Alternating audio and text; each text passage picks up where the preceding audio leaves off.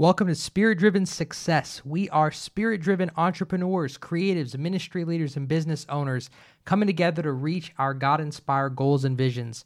We believe that the spiritual realm is just as real as the physical realm, and we want to access godly wisdom so we can experience, increase, and grow the kingdom together.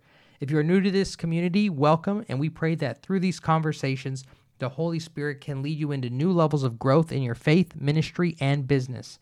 If you are looking for further business mentorship and community, get access to our special $1 trial by heading over to spiritdrivensuccess.org. Inside, you'll get access to our live training sharing Bible-based success strategies, a free Kingdom Business Success Secrets course, and worksheets to help you reach your God-inspired goals and visions. This community is powerful, and you can get access by heading over to spiritdrivensuccess.org. Hey, what's going on? It's Adam here, and welcome to another episode of Spirit Driven Success. Today, we're going to be talking about how to market like Jesus. So if you are a CEO, an entrepreneur, if you're involved in any type of marketing for your business or your ministry, you are going to love today's episode. And if you're not, then I encourage you to still listen because we are always marketing and evangelizing a message, whether we're in business or not. So today, we're going to look at the life of Jesus and how he was as a marketer. And I just want to put things in perspective that if we were to introduce Jesus from a stage or a platform as a marketer, right, we would introduce him something like this. I'd like to introduce you to a marketing genius. He is an author that has the #1 book sold in the world with 6 billion copies of his book printed in over 2,000 languages and dialects. The Jesus film is the #1 watch movie of all time. And 1 in 3 people in the world today claim to be his follower. Even though many of his followers have been persecuted with social isolation, mockery, and imprisonment, his followers continue to multiply and expand today. I would like to introduce you, Jesus of Nazareth. Welcome to the stage. Rah, and everyone goes wild. I mean, those are incredible numbers. Now, he was, of course, part God, but he was also still 100% man, so it's easy to justify his results. But the reality is he still felt the pain of marketing, as we all have, as he experienced radical rejection and criticism from his message. But he also got to experience the joy of getting his message across and seeing a life changed because of it. So we learned through his marketing that he was also very polarizing, as everyone he met, he made them put a fork in the road, that they could follow him wholeheartedly or reject him, but nothing in between. His entire purpose of being here on this earth was for marketing, as he was here to deliver a message. So what can we learn about how Jesus marketed his message? So, if you're on here and you are a business owner or an entrepreneur, part of our assignment is to get a message out to the world. Our ultimate assignment as believers is to also advance the kingdom, which means that we should have some form of ministry tied to what we do. Meaning that if you have a business, you use your influence to lead more people to Christ, or if you are a ministry leader, you're leading more people to Christ, or if you have a job, your job is to lead people to Christ, maybe on private conversations with lunch. So, no matter where you're at in the world, we all evangelize the message. But what can we learn about how Jesus did it so that we can apply it in our lives? Well, number one, Jesus evangelized to his target audience. So I don't know if you realize this or not, but Jesus didn't really target everybody. Jesus targeted the down-and-out Jewish society. In Matthew 15:22-24, it says, "A Canaanite woman from the vicinity came to him crying out, 'Lord, Son of David, have mercy on me. My daughter is demon-possessed and suffering terribly.' Jesus did not answer a word, so his disciples came to him and urged him, 'Send her away, for she keeps crying out after us.' He answered, 'I was sent only to the lost sheep of Israel.'" So that is what Jesus said, is that he was sent only to the lost sheep of Israel. That was his target audience. Now, did he still heal people and do miracles and lead a lot of other people to the way, the truth, and life? Absolutely, right? But that was his target. So my question to you is, who are you targeting as you are getting your message out? And what is the message that you are evangelizing? See, the goal is to be able to unlock yourself and be able to evangelize the message that God has given you specifically to your target audience. And I think a lot of times we don't think of ourselves as having a message to evangelize, or we don't get clarity on what message we're evangelizing. So we just go out there and share a lot of general information about what we do And a lot of times it's not to a clear target audience, so your message isn't landing with anybody. So who are you speaking to, and what message are you evangelizing? The second thing that Jesus did is he provided a bridge for people before he shared his message, right? He had some type of freebie, like you would call it as in internet marketing language, right? What did he do? He always healed the sick or fed the hungry or helped people with resources often before he shared his message. So he didn't just go into, hey guys, I'm the way, the truth, and the life. No one comes to the Father except by me. No. He first added value to people so that they could have honor and respect for him and trust with him before he shared his message. And that's why he had Peter put his net into the water. That's why he multiplied the bread and the fish. That's why he healed sick people, and then he would share the message. So he always had a bridge that led people to hear the good news. And so, what bridge do you have in your business? What is your freebie essentially leading people to hear your message? You might not be doing miracles like Jesus did yet, okay? But what are some things that you can do to add value to your target audience so that they can have trust with you before you share the good news of your service, right? Before you share the good news of your business. I think so many times we just want to sell things, go right into it. But what is your bridge? For me and my business, what we do is we give away free discovery calls before we lead on a marketing client. So we give them value first. In our Spirit-Driven Success community, we have a $1 trial. So we let people try our community out, and then they can taste and see that it's good, and then hopefully they stay. That was a believer joke, by the way. So number 3, Jesus shared his message over and over again. Think about this for a second. He got rejected over and over again. People accused him of being somebody he wasn't over and over and over again. And he didn't stop. I want you to take a moment and think, do you consistently share your message over and over again? Or do you change your message often? And if so, what is your single focused message?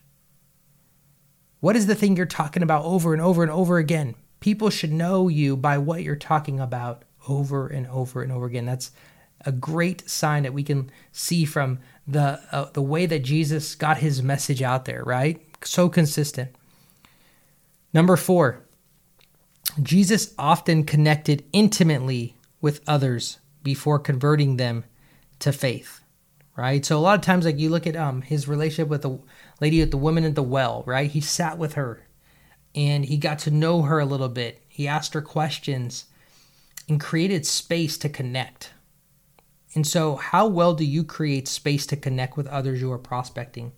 A lot of times we could think about the gimmicky things that will get people to take an action, right? If you're running a ministry, you could think about the flyers that you want to get out, or you could think about the events that you want to hold. If you're in business, you could think about the clients you want to get, or the new customers you want them to buy your stuff.